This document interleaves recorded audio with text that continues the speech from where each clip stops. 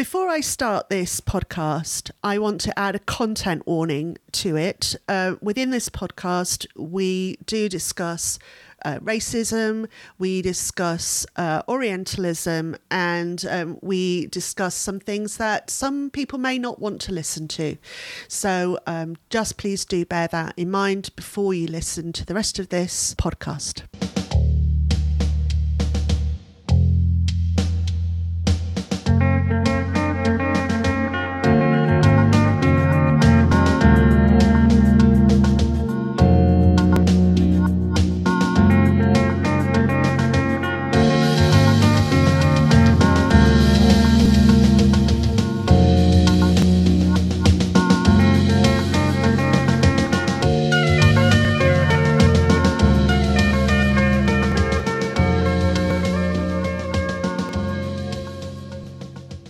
Ali Baker, she, her, an education lecturer and children's fantasy literature researcher at the University of East London. You're listening to Fantasy Book Swap, where a guest and I swap children's fantasy fiction, one classic and one contemporary, and we discuss them. Today I am joined by Steve Brooks, guitar botherer in the Dead Sea Scouts, library assistant, DJ on Radio Lewis, and today, birthday boy. Hooray! And my husband. Yes. Hello. Hello. Hello. Nice to meet you in the kitchen. Yeah, I fancy seeing you across the dining room table. Indeed. Yes.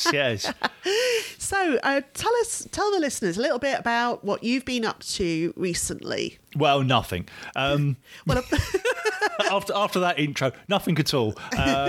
Actually, no, I've had a lay-in because it's my birthday. But yeah, no, just been pottering. Doing my thing for Radio Lewis, reading a little. I don't know. It's weird, isn't it? I've been off for 3 weeks, so. Well, we have been looking after the child. Oh yeah. Oh, yes. There is a child as well.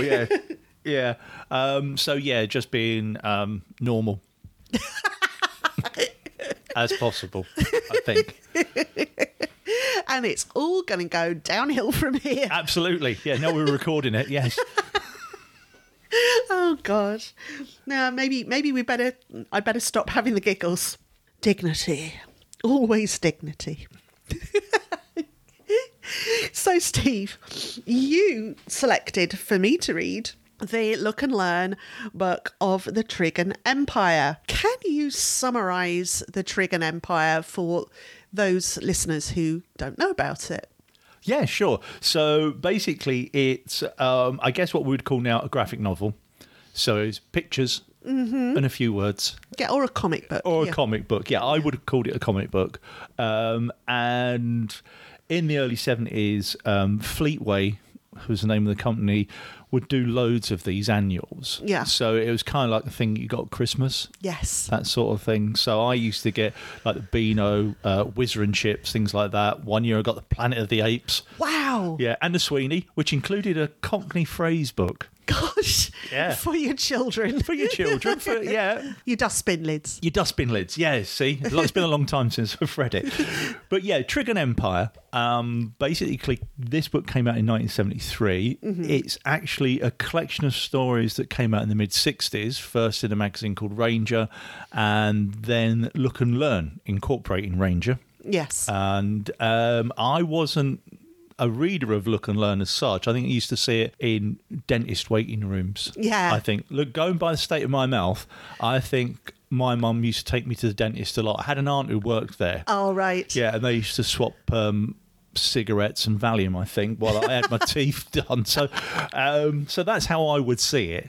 Quite frankly. And Look and Learn was a magazine that was kind of educational for children in the sense it had lots of things about history and science and explaining the Earth's crust, that sort of thing. Yeah, it wasn't my choice of reading, Steve. No. It was no Bunty. No, it was...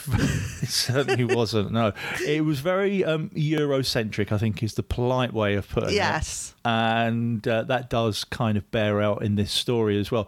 But in it would be a page of the Trigan Empire. Yeah. And so I used to read that because the artwork is just amazing.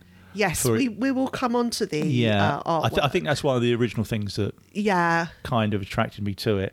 And then 7 years after it was first shown, they put out this collection.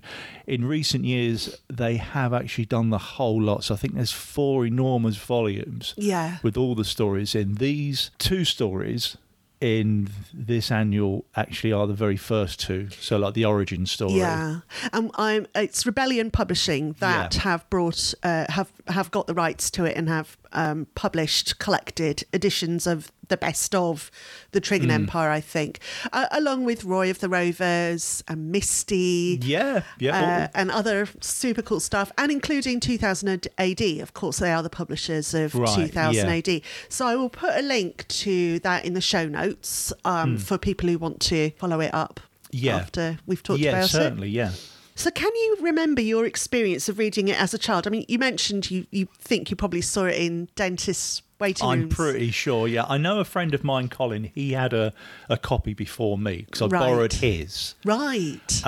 We used to borrow things from each other for years at a time. So I borrowed a bike of his for about 6 years and he borrowed mine for like a decade. But I remember borrowing Colin's copy and then eventually finding one of my own. We have a copy on the kitchen table here now, which I found in the Sussex Beacon shop. Yes. Charity shop down the road. So I was really chuffed. Yeah.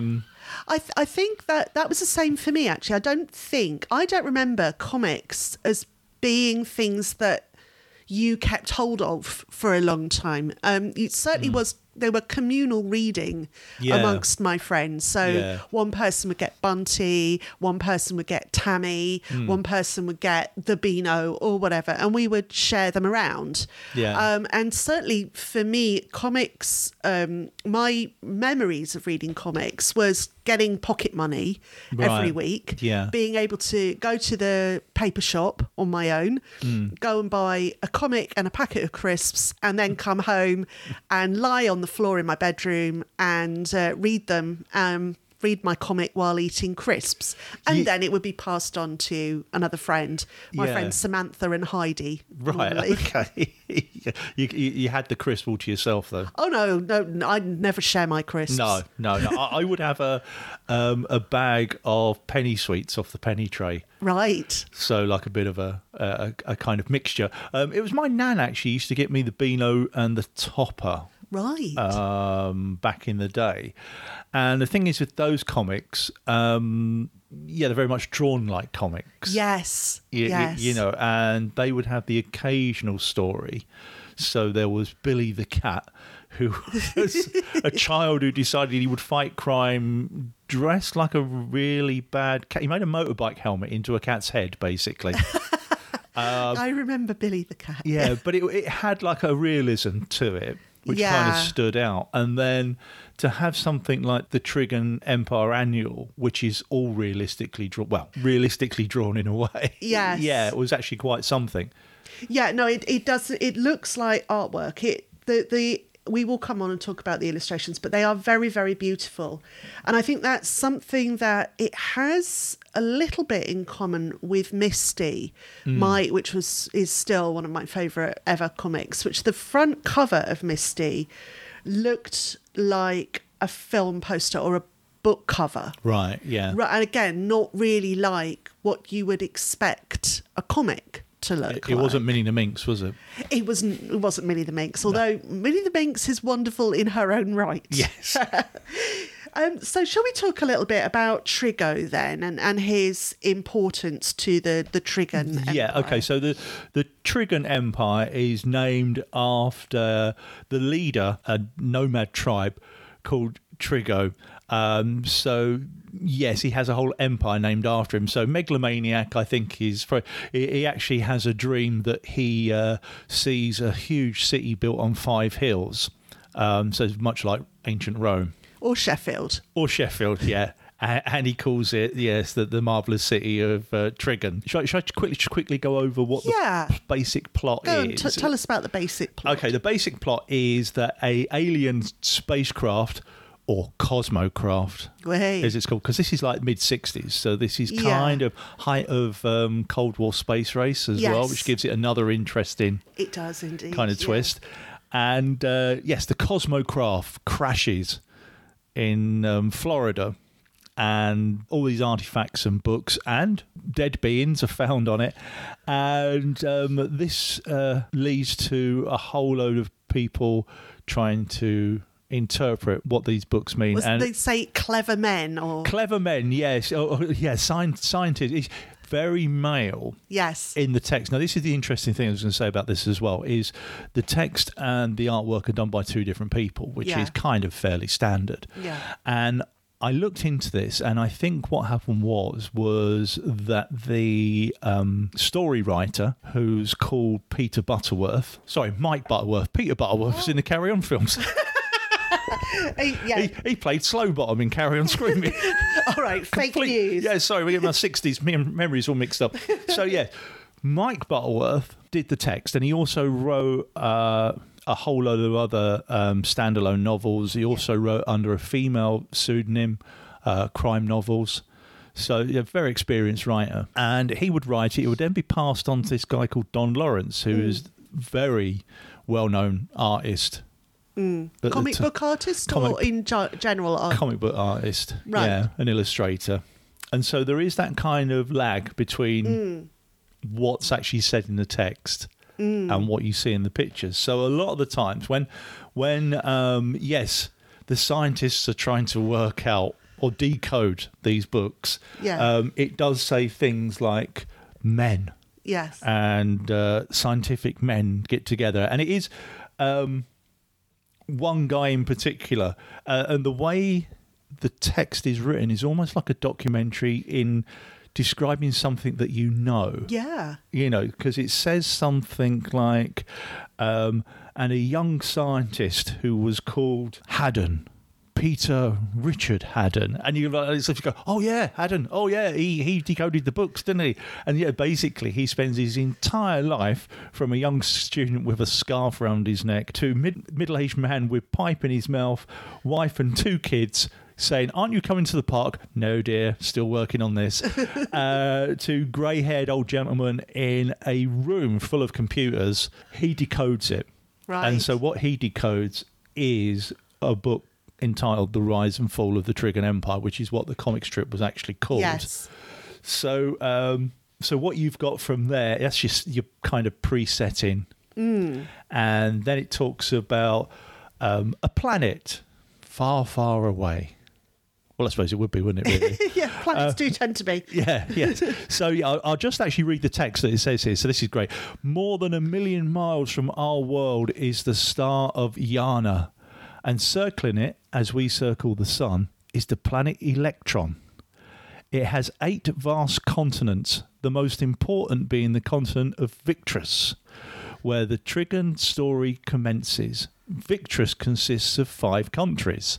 Right. Okay, so it kind of has a little map here with the countries on, and they are Tharg, Loka, Vorg, Diwali, and Kato.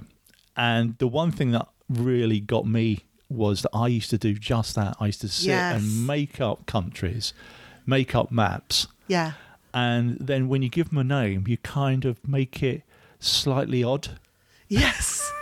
Slightly odd for English. Yeah. Well, that's it. Yeah, you kind of make it as readable in English, but not really. So you kind of throw in odd letters. So it's a bit like trying to win on Scrabble.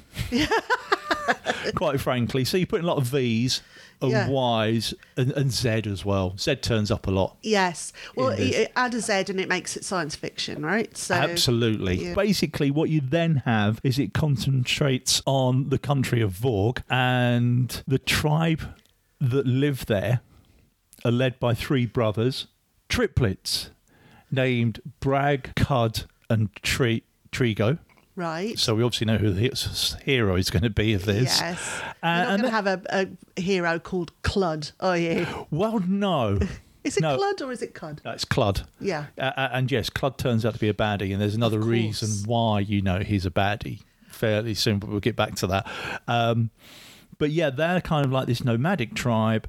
And of course, the thing is, it's sort of like they wear fur. Yeah. They don't have any technology. Except clippers. Except clippers for haircuts, yes, Yes. of course, yes. They probably use the horses. I don't know. The horses ate their hair. Yeah, probably. They've all got the same haircut. They well, yes. Kind of like a weird Mohican, yeah. Yeah, it's a bit kind of... It's a very short back and sides haircut, isn't it? It's a bit like... they're not teddy boys, are they? No, it's very much a buzz cut, which kind of reminds me of Americans. And there was a thing in the mid-'60s, certainly amongst British sci-fi, that you had to appeal to Americans, hence Thunderbirds. Yes. Things like that is the way it is. And I can kind of see that in this. I guess as well that America was seen as very glamorous to British children. Oh, absolutely, yeah. So, yeah, they definitely seem more American than English. Yes. I think is what. So anyway, yeah, Trigo is the visionary of these triplets, and he wants to build... He's not Tromulus, is he? No, as far as I know. Tromulus and Tremus. No, I think he's a Virgo, to be honest.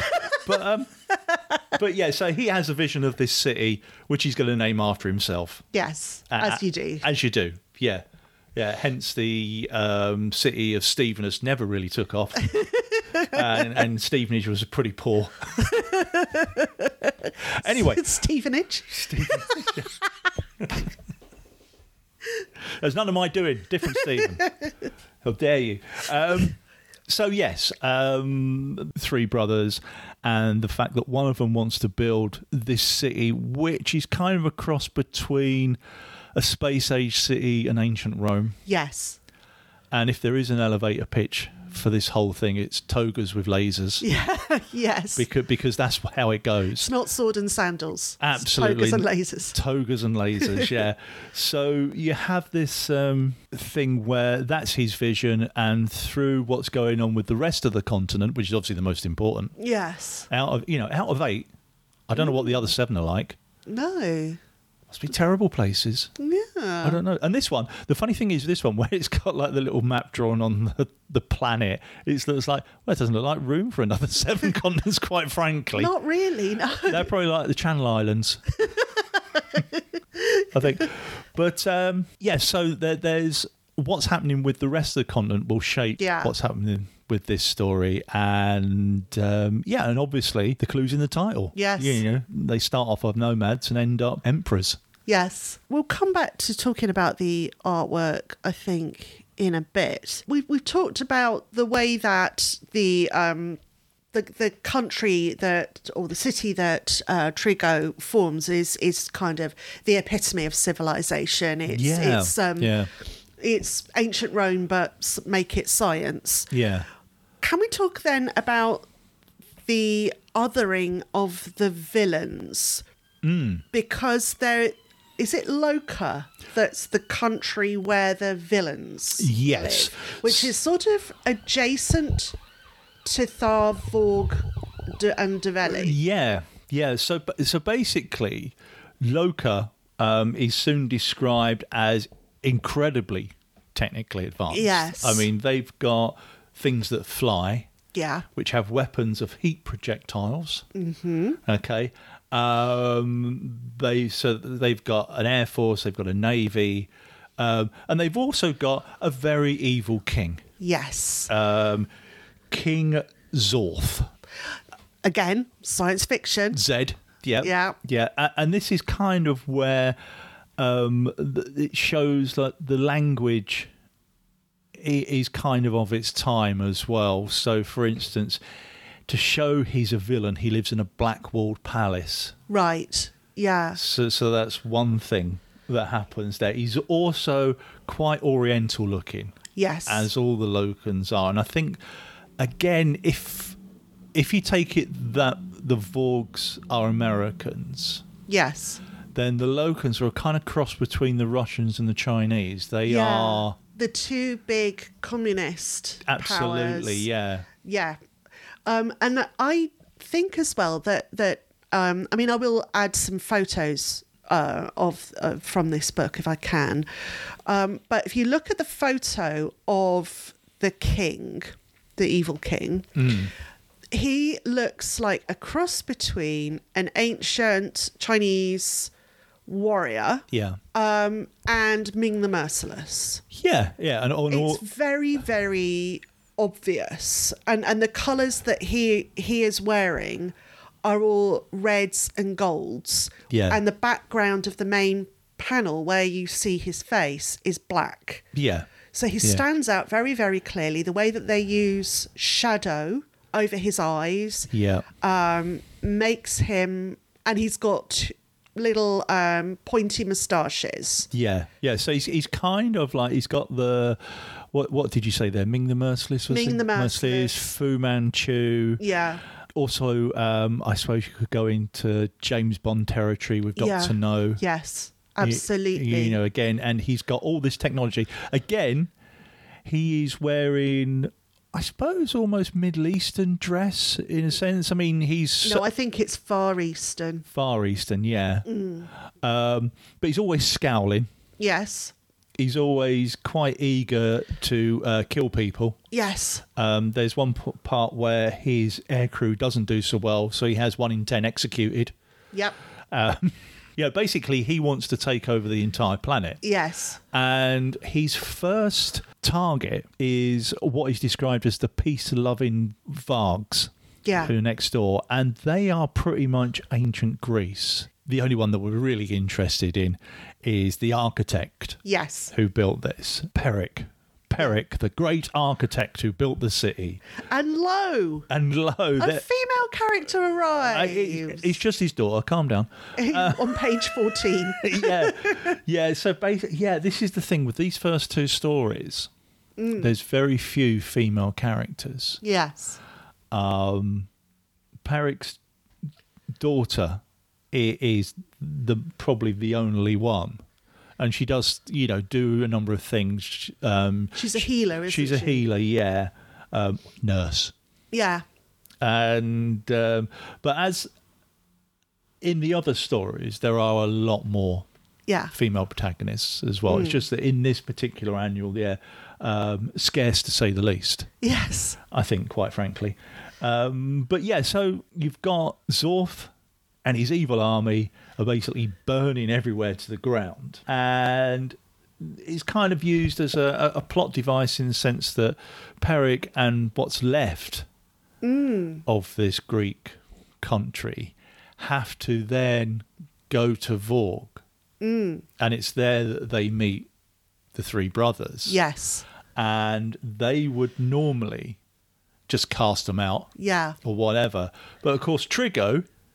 as well as having, the ability to get a buzz cut somewhere, and has this vision, he's also heard of Peric. And he says, the man that built the widest unsupported arch. And I was like, how did he find that out? Quite frankly. But so it's kind of that there is that. Now, the other thing, and this is one of the more kind of disturbing things about this, is that Peric is nearly killed. Yeah. And he is saved by his slave. Oh gosh, I'd forgotten about the slave. Now his slave is a Zolt. And I don't know where the Zolts come from because they don't have a country. They're on a different continent. Yeah. So they have been enslaved. They are described as almost animal-like and huge. I mean, he saves Peric, but he can hardly talk. Yeah. And what you find is... He's kind of like a Man Friday, isn't he? Yeah, he's got a bit of a Charles Bronson look about him as well, quite frankly. But the other thing is that what's actually mentioned in this book later on, there is something to do with when these 2 groups of people meet. One of the Vorgs is killed by the Zoltan slave. Yes. And it said something about the punishment for slaves across the planet is. So it's kind of taken as a given that every society has a slave. Yes.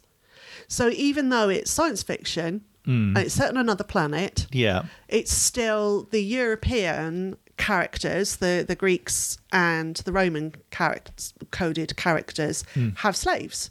Yeah. And it's not criticised. No, not at all. Not at all. It's just taken as a given that there are slaves. And in the second story, Trigo actually becomes a slave.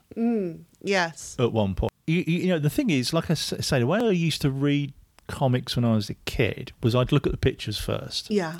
Then I'd look at the speech bubbles. Mm-hmm. And then many, many years later, as in now, I'd actually read the text in the boxes, which, to be honest, didn't used to bother with a great deal. It held up the story. Yeah. Yeah.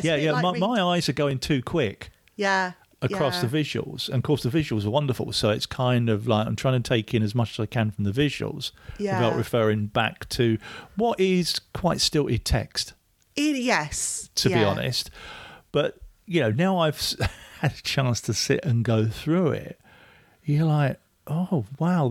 There's another nation who are very much like, I suppose, an ancient, they're a South American. Yes. Which I find, I remember as a child thinking that when I did learn about the ancient Aztecs and the ancient Mayans, and not realising that they haven't, it's not like they were wiped off the face of not everybody went. It's not like, you know, those cultures ceased to exist. And so it is, the way that they are described is very much as savage and superstitious. Yeah. And they are impressed by the Trigan technology. Yes. And so therefore they naturally, in scare quotes, defer to the Trigans. Yeah, so there is that. Yeah, that's part of the second story. So what's actually happened in the meantime is that the Trigans have got some technology. So basically, with the help of Peric and the other Vargs, they start building the Dream City, which is quite funny because it looks like that they build the entire foundations within a day. Yes. So they really put their back into it. A week later, yeah. Exactly. Yeah, no, there's no kind of like time things like that. Everything seems to be happening at once. Yeah. So you might say Rome wasn't built in a day. No, but Trigan was. Trigan definitely was, yeah. Or maybe a day and an afternoon, I don't know. But within the story itself, what happens is the Locans then start on another country. Yeah. Which is Cato, which is much more kind of, there's a lot more water for one thing, so they have to use a navy and different things. And they're green. They're kind of green, yeah. They I think they put in little tinges of things every so often. Yeah. But what it is that, like you say, it's othering all these other countries. Yes. From the Vorks. Yeah, so if you see a photo of Trigo, he looks like Buzz Aldrin or someone. He does, yeah, absolutely. You know, he's a very heroic looking figure. And he's kind of the good other characters, although they're lesser than him, naturally recognise his superiority. Well, yes, I mean, going back to what you was talking about, the tribe that kind of are the Incas or whatever. There's a bit where it's the jungle land of Develi, which is quite funny in another way, is to say that a lot of the artwork is fantastic, but I think Don Lawrence lets himself down drawing monsters. Yeah, they're not very scary. They're not scary at all. No, just flicking through this and... in the jungles of Develi, there is this creature appears, and basically, if you're familiar with Beanie and Cecil, the sea monster, that is Cecil the sea monster. Doesn't look threatening in the slightest. No, he looks like he's smiling. He looks smiling. Really friendly. Yeah, a bit big, but yeah. So you have this tribe, and they obviously, the architecture has that very Aztec, lots of stairs. Mayan, yeah. They look like Mayan temples. Yeah, they've got headdresses on, that sort Mexico, of thing. Yeah. And then the way that Trigo wins them over is actually has a fight with the leader. Oh, who then has to bow on his knees before him. Yeah. Which is kind of like a trait that's used in lots and lots of those stories. You see that in, I remember reading, it might have been in Look and Learn, I'm not sure, about the conquest of Mexico. And yeah, that was very much sort of lots of priests in, exotic robes and, headdresses are being forced to bow down. And the leader has a club, doesn't he? Yeah. It's a war club rather than, any there's no lasers there. There's no lasers. No lasers in the jungle, yeah. And so we started to talk about the artwork and the way that you read comics as a child. So it's not, as we've said, a traditional British children's comic. For one thing, it's fully coloured. Well, it's largely coloured. Was it largely coloured in Look and Learn, to your memory? I'm pretty sure it was, actually, yeah, which is, again, made it stand out. Yes, very much so. It looked like an American comic, yeah. Yeah, very much. It's kind of like much more the styles that we're used to now. Yes. That you see everywhere. But that's the thing with this, is to have a whole annual that looks like that was just fantastic. Yeah, I remember getting annuals of Misty. I mean, I'm talking obviously in the late 70s and the early 80s, where you would have maybe one full colour story. Yeah. And the rest of it would be black and white. And they were very much drawn in a classic girls comic type of way. So it was still quite stylised, although not in a cartoony kind of way. But it certainly wasn't like this, because this looks to me like 1950s, 1960s film posters. Yeah, That's I suppose there's an element to it. Yeah. I mean, obviously there were comic strips like Dan Dare and different things from the generation before, but I didn't really... No, I wasn't familiar with wasn't familiar with it. You mentioned also that when we were talking at the beginning about the way that there were very few women in the first story, but the way that Don Lawrence sort of contradicts the text sometimes, doesn't he? Yeah. So Don Lawrence would receive the text. Don Lawrence is the artist. And he would receive the text and then work on it at his own speed. Yeah. So I think he quite bit tongue-in-cheek at times with some of the pictures. So if we go back to the very beginning of the story, where the Cosmocraft that had a dead hand on the astro helm crashes. And then you've got basically a picture in kind of like a lecture theatre as such. Yes. Where it says, I'll just find it actually, because it is quite funny, the way that it's gendered as well. There we go. Medical men studied the sketches made from the bodies of the dead spaceship crew. So what you've got here is this lecture theatre. You've got a guy in a white jacket, of course. Lab coat type outfit, yeah. Pointing at they've still got the buzzcocks. Yep. Yeah, these are descendants of Trigan. That isn't Trigan, I'm pretty sure, because it's an empire. Yes.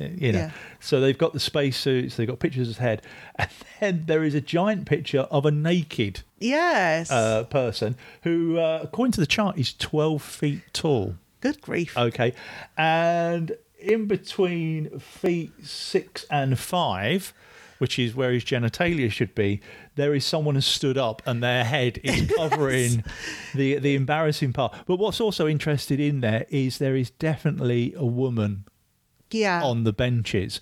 And in the previous panel, you've got professors and learned men from every country studied the many volumes and charts, and it's a library scene. Yeah. And there's lots of men studiously sat round. They all kind of look like psychoanalysts to me. But they're looking at these books.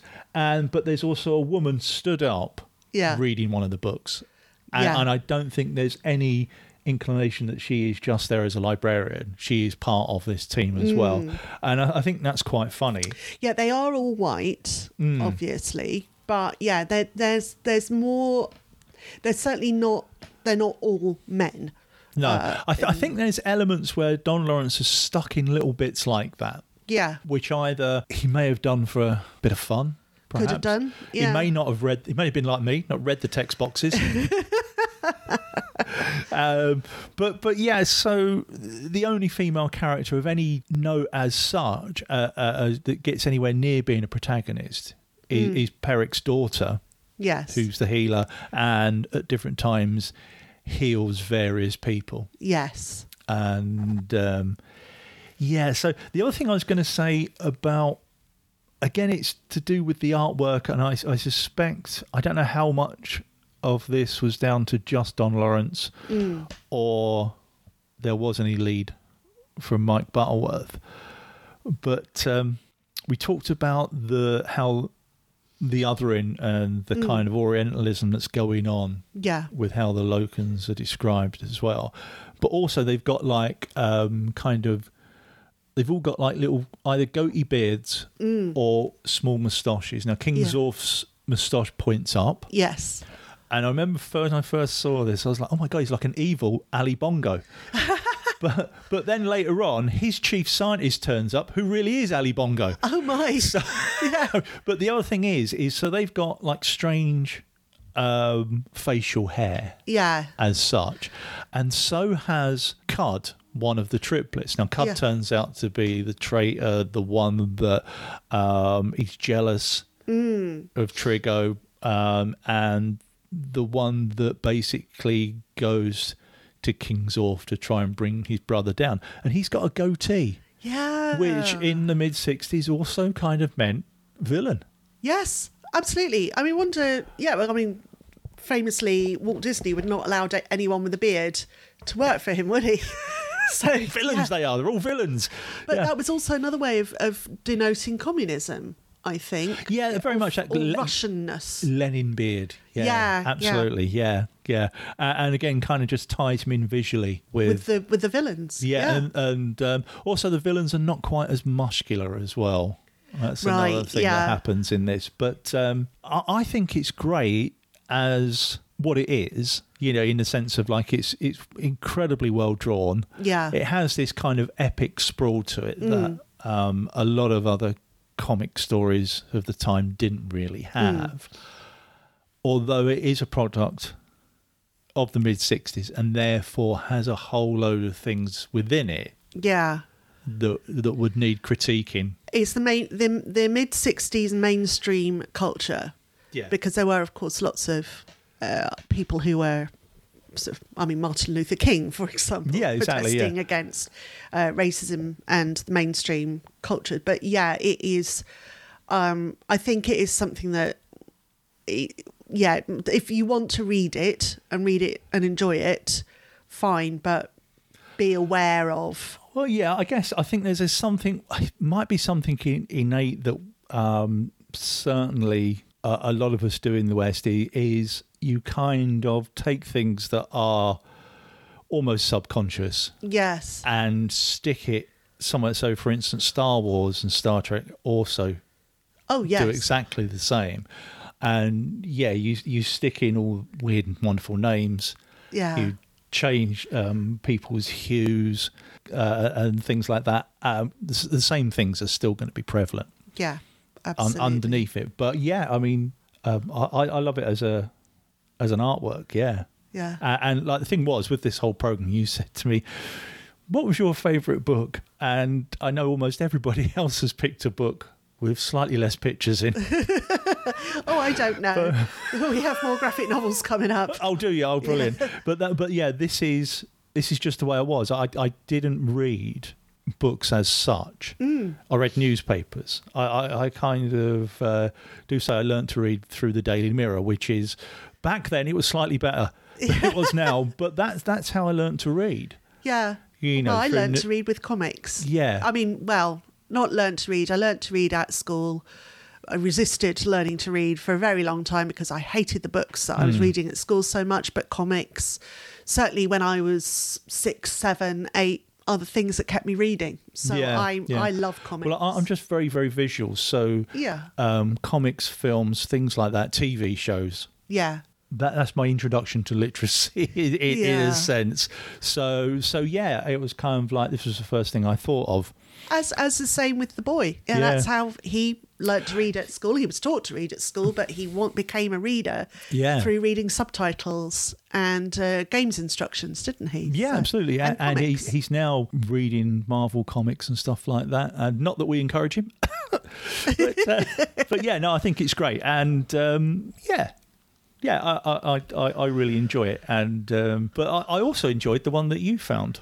Yeah, well, let's move on to that, shall we? Yeah, sure. My choice was the graphic novel adaptation of Artemis Fowl by Eoin Colfer. It was adapted by Michael Marecki. I don't know how to say his name. And it was illustrated by Stephen Gilpin. You know, if I was a proper, researcher, I'd have found out how to say that name. Wouldn't you would, yeah. You'd written it down phonetically, which is what I always forget to do. So I will read the blurb on the back for you. Mm-hmm. Stay back, human. You don't know what you're dealing with. 12-year-old Artemis Fowl is a millionaire, a genius, and above all, a criminal mastermind. But even Artemis doesn't know what he's taken on when he kidnaps a fairy. Captain Holly Short of the LEP Recon Unit. LEP stands for Lower Element Police, as we will discuss in a bit. These are not the fairies of bedtime stories. They are armed and dangerous. Artemis thinks he has them right where he wants them, but then they stop playing by the rules. This graphic novel adaptation of the internationally best-selling novel offers an exciting look inside both Fowl Manor and Haven City as it follows Artemis Fowl's battle against a cast of creatures beyond your wildest imagination. What did you think of the artwork in Artemis Fowl?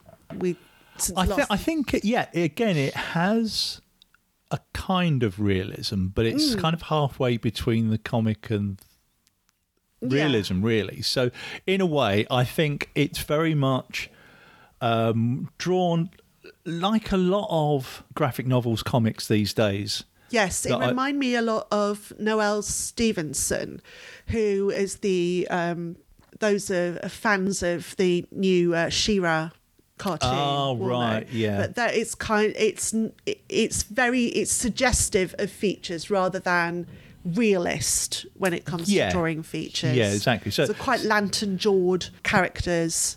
Yeah, it's not quite as realistic as, say, the stuff. I say realistic. as kind of. It's not as colourful either, is it? It's much more muted. No, it's a bit of a washed kind of palette. Yeah. But there's no problem with that. I think the one thing that I noticed reading it was that it's pushed along by very little dialogue. Yes, there's very little dialogue and there are very few text boxes. Absolutely, yeah. I don't know if there's many at all, to be honest, of text boxes. I think it's just at the beginning of each chapter, it tells you where it's set. So you've got chapter 1, Ho Chi Minh City, summer. Yeah, and that's all you know about it. Whereas like the Trigan Empire is kind of the way that I think the way they used to use text boxes was like this is the describing stuff out of books. Yes. And then you've got the dialogue is separate. Yeah. So in that way it's quite different from, for example, Marvel comics. Because Marvel comics have quite a lot of, they often have a sort of a page at the front of them, at the front of a new story, which describes the background of the story. It's got little interstitial details about villains and so on. Yeah. I was looking at The Amazing Squirrel Girl just a couple of days ago, right, and looking at the amount of text that there is in that. Yeah. Well, funny enough, I was talking about like the annuals and things they came out. So another one that I found in the same charity shop is the Mighty World of Marvel 1978, which is another one that I actually had. Oh, wow. So I was really chuffed to get that again. But what you have in that is you have like these standalone stories. Yes. Yet every other panel has a little asterisk that says, as seen in Marvel such and such, volume this. And you're like, Upselling. Yeah, and it's kind of, well, that is the MCU all over, isn't it? Absolutely.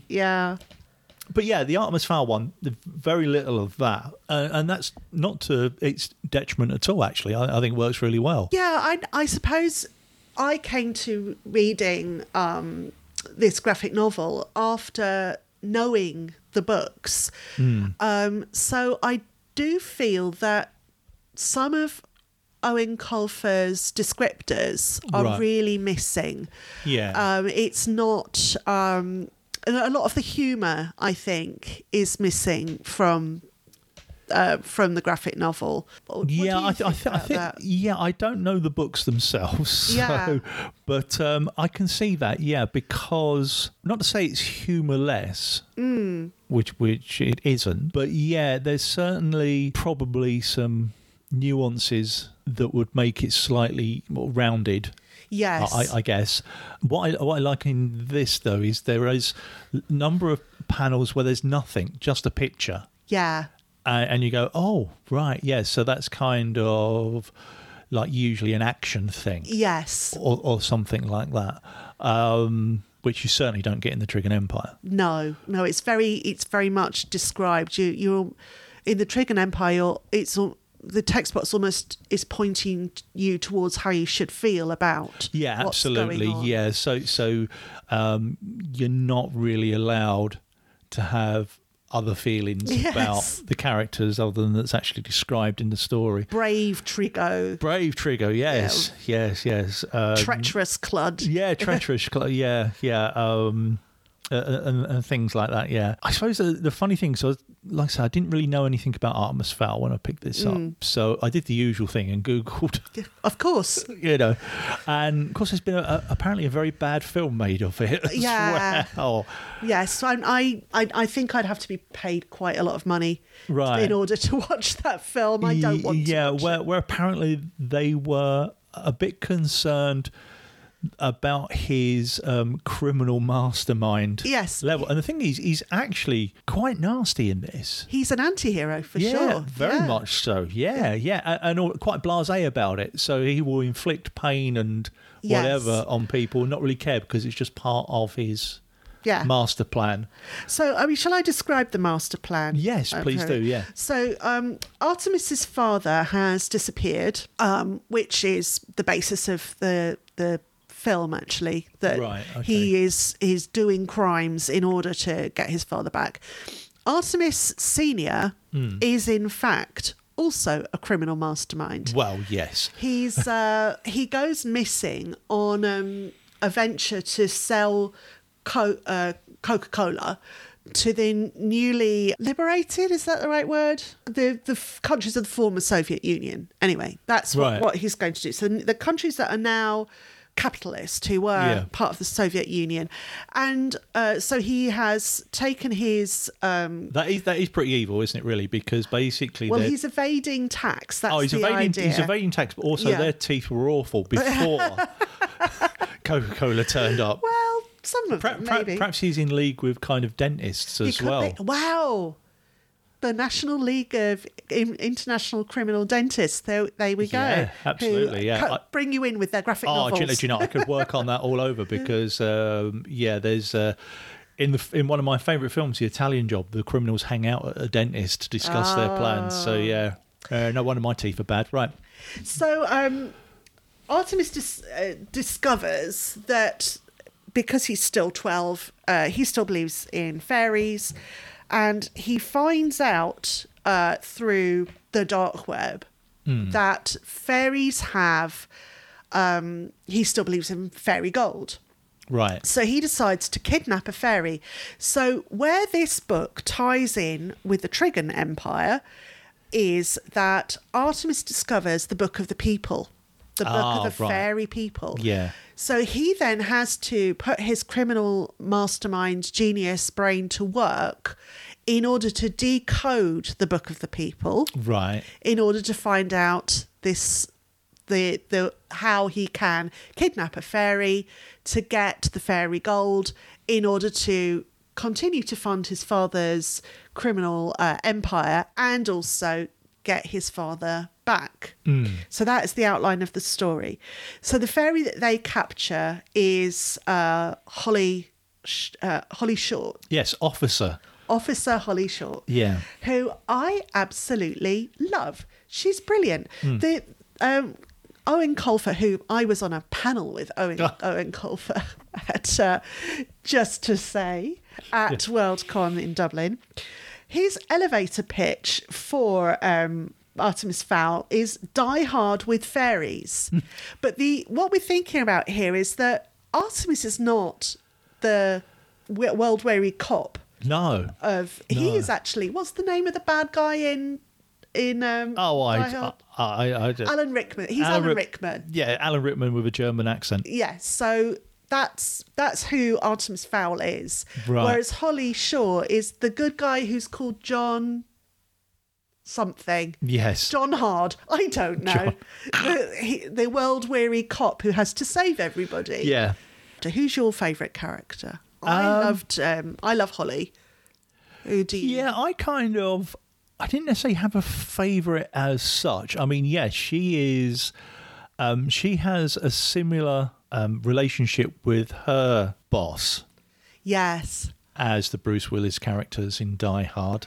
And I think that's really familiar to a lot of popular culture, isn't it? It's a familiar trope. Yeah. There's this cop who's the renegade cop and is going to go against all advice and protocol to bring down the baddie, and everything's going to go horribly wrong, but the renegade cop's going to win the day. They've all got the boss who's a bit of a hard ass. Yeah, which is Julius Root. Julius Root in this.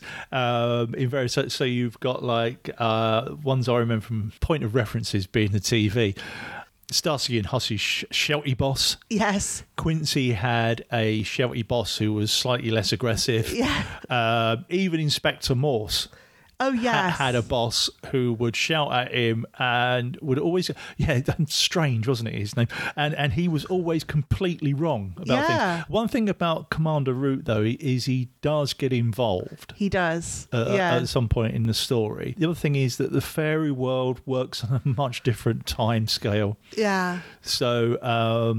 and they're technologically advanced. Oh, yeah, much more, yeah. You've also got a touch of the James Bond in there as well, because you've got a centaur, yes, who's the chief scientist, who wears a lab coat. And a foil pointy hat. A foil pointy hat, called Foley. Yes. And he's kind of like Q. Yeah, he's very like Q. He dispenses the weaponry. Yeah. And things like that.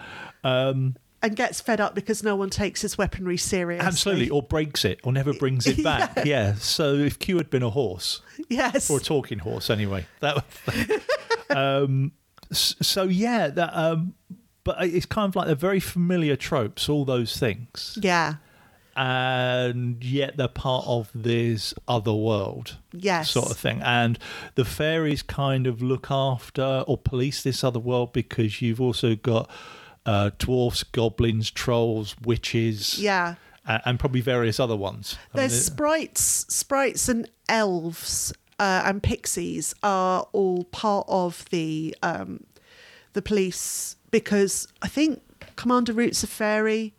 There's also another a very gung-ho character called Grub, who is a sprite, I think, has wings, whereas whereas Holly is a pixie. She doesn't have wings, so she has to wear mechanical wings. Right. Oh, right. Okay. Yeah, I did wonder about that. Yeah. Yeah. There's one called Cludgeon, who's like another commander and a lot more gung-ho. Yeah. The only other one that we get introduced to is Mulch, the dwarf. Oh, I love Mulch. Who basically... he's a criminal as well. He's a criminal as well, yeah. He's a burglar. He's a burglar, but his way of burgling things is to basically tunnel in using his mouth. Yeah. So he just opens up his mouth and devours the earth, and then like an earthworm, it just shoots out the other end. Yes. And woe betide if you stand in the way. Yeah. In the human world, the only kind of characters we've got Artemis Fowl. Yeah. We've then got his bodyguard stroke butler called Butler. So This is Butler. My butler. Yeah. He's often it's a joke that goes throughout the novels. right, Yeah. okay, yeah. He's also a very heavily armed Yes. butler. And he's an expert in many martial arts. Yes, hurting people. Yeah. A lot. A lot. Yeah, who has a younger sister called Juliet, Yes. who basically acts as a housekeeper, is that right? She's like a housekeeper and maid in this book. Yeah. Yeah, and they look after Artemis and his mother, who in this book is bedridden. Yes. She's kind of had a nervous breakdown after her husband disappeared. I'm not surprised. Yeah. Considering the backstory. Yeah. So what's our 12-year-old doing today? Is he going to play tennis? Is he just going to sit and read a book? No, he's devaluing the pound. or the Euro. Yeah, It's set in Ireland. Oh, it's Yeah. set in Ireland, of course it is, yeah. Yeah, it's a small cast. Very small in that cast. sense, Yeah. but it works fine. Yeah, Yeah. and the interactions between all of them follow kind of things that we are familiar with. Yeah. So Juliet's quite, I was going to say spunky, but that doesn't really work anymore. Feisty? Sorry? Feisty, yeah, she's quite feisty, but also she gets caught out by Holly quite easily. Yes, she does. Yeah, she's supposed naive as well, yeah. Yeah, she's supposed to be a couple of years older than Artemis, but not that much older. She's maybe 17 or 18, I Yeah. think. Yeah. The interesting thing I just realised about Artemis Fowl being 12 is there is that theory that before your teenage hormones kick in, Yes. you are as developed as you can be mentally. So, yes, I suppose if you look at we've got a 12-year-old ourselves, so is he an evil genius? I think he has tendencies that way. Possibly, yeah. He has declared himself Lord of the Dark before now. Yes, he certainly keeps When he telling was 5. He keeps telling me he's in charge all the time. So I suppose, yeah, there could be a case of that. So, once those teenage things kick in, Yeah. then, Yeah, I think the kind of ideal readership of Artemis Fowl, both the novel and the graphic novel, is probably 9+. I think you can read it, and on the surface you could read the graphic novel. You wouldn't necessarily have to know about all of the tropes that Eoin Colfer's bringing in. No, of course not, no. But I think it's a lot more fun if you do understand them. So yeah, I think so. Yeah, I mean, I would be absolutely rubbish at putting an age on books. yeah. Because I'm 55 today. Happy Hooray. birthday, all the darling. 5s at long last, all the things I can do now that I couldn't do at 54. Yeah, no, because I just love, I can pick up any graphic novel really, Yeah. or any comic and read it regardless of the quality, and certainly on comic store day Yes. there is all those one-off things, Yes. again, which most of them leave me as confused as reading an old Marvel, going, where did this come from, who is this person? But That's why it's so much easier to read with Google than it used to be. You can look things up. Yeah, I know. It's terrible, isn't it, really, all this information at our fingertips, because I think both of us now watch films and TV programmes with the Internet Movie Database at our fingertips, going, Absolutely. who is that actor? Oh, he was in that thing. Yeah, and it's usually the Bill. Yeah. Let's face it. The Bill or Law and They're all Order. in the Bill, yeah. Yeah, If it's American, it would have been a Law and Order. absolutely. Yeah. Yes. Anyway, It's not a casualty. Anyway, we divulged from whatever we were supposed to be doing. Was there anything else that you wanted to say about either of these? Well, I really enjoyed the Artemis Fowl one. Yeah. Whether or not I would be tempted to actually pick up the novel and read it, I don't know. I must say, I as I said, I prefer the novels. Yeah. Just because the way that graphic novel adaptations have to work is that it takes out a lot of the detail. Yeah. Like film adaptations. Yeah, do. sure, Any kind yeah. of adaptations, you lose a lot of the detail. Yeah, and they've only done this one, haven't they? They I haven't. don't think so. I think there's more than that. What, more graphic novels, is there? Yeah. Oh, interestingly enough, it's this is a penguin book. Oh, right, yeah. Or a puffin, I should say. Yeah, Puffin puffin, Club. yeah. So I think there are more of them. Right. But I don't know whether the entire series of Artemis Fowl books has been adapted. And I must say that I think probably it's the first 4 or 5 books that I like the most. There Yeah. were 8 of them. Right. Okay. And now there's a new series with Artemis's younger twin brothers, which I haven't yet read. Okay. Yeah. But I really there's want to. no indication there's any siblings. Well, in the siblings happen after Artemis Senior's return. Oh, I see. Spoilers for later Artemis Fowl books. Yeah, because I did just notice on the cover of the graphic novel, it does say now a major motion picture, which I'm not sure we'd agree with the major. No, exactly, no. But yeah, I can see how they're tying it in. If anyone listening has watched the Artemis Fowl movie, do please, email or tweet and let me know what you think, whether I should watch it. I am wondering whether as a future fan fund for EasterCon, maybe I will watch it for money. Very, very good point indeed. Yeah, I think as an introduction into the stories, it works quite well. So like I say, me personally, I may not go and read the novels, but I can imagine for a number of kids or whatever who, like me, prefer visuals, will see this, and because something that kind of not embarrassment as such, because it's just the way I was brought up, but we didn't do Shakespeare at school, because I was in a group that wasn't allowed to. What? Only the top set did literature. Well, at my school, only the top set of maths were allowed to look at computers. Yeah. We weren't. No. Thickos in the third. You'd break the switches and scare the monkey. And that sort of thing. But so I have been back and looked at some of the graphic novel adaptations of Shakespeare, and of course they come in three different ways, don't they? Because you have ones with just dialogue, ones that's a bit of dialogue and a bit of text in modern language, and then you get the other ones which are the whole thing, literally redone with pictures. So it's like an illustrated version of Macbeth or something. There's not a great deal of stage direction as far as I remember in Shakespeare. It is mostly dialogue, I think. Yeah. Oh, fair enough. But that's I have looked at those things. I don't see graphic novels as being, and I mean, I have written academic work on this, just to bring in the fact that I am a researcher. I think that reading graphic novels is different. It's not lower. It's not lesser reading. It's just different, and you deploy different skills. It's something that I think in our increasingly image-driven society, and particularly around, people sharing a piece of text on coloured background that looks deep and pithy, but is often not.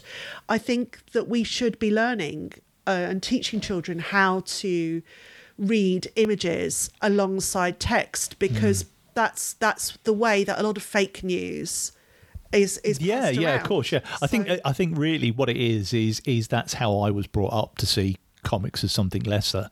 Oh, very much. I'm very lucky that my parents never deterred me from reading comics, but I know other people think how school would look at things like that. School never approved of visuals.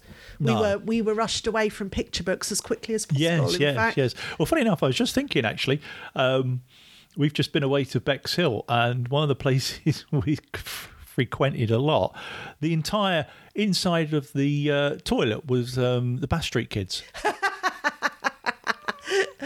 That might make people take rather longer over their ablutions than they might. Well, yes, I must admit, I took some photographs of the comics.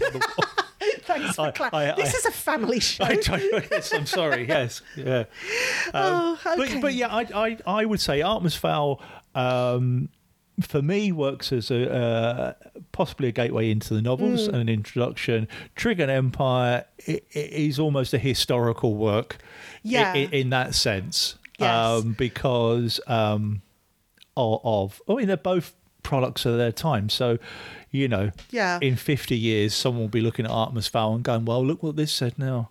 Yeah, there are things even now that when I reread the novels, I think, oh, that's very 2000. Yeah, 2000, that was last week, wasn't it? So thank you, Steve. Well, thank you, yes. Where can people find you and your projects online? Okay, well, I host a radio show called Vapor Trails, which goes out via Radio Lewis, which can be found on a platform called Spreaker.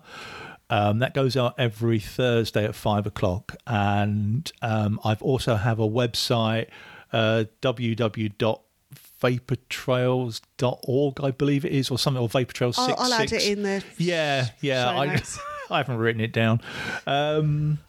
So that's my major contribution to civilization. I think I also... you have your bank holiday show as well? Oh, yeah, it's sort of bank holiday. So I do another show that comes out the first Monday of every month, and that's called Winkle Pickers and Floor Fillers. Oh, yeah, we don't have a bank holiday every month, do we? Unfortunately. Not quite, no, not on the first Monday. But yeah, Winkle Pickers and Floor Fillers is just my homage to the 60s because I'm kind of obsessed, which is probably why that picked the Trigan Empire, to be honest. So it's all kind of 60s music of all different genres. And there's no DJing, so there's none of me rattling on, which is quite nice.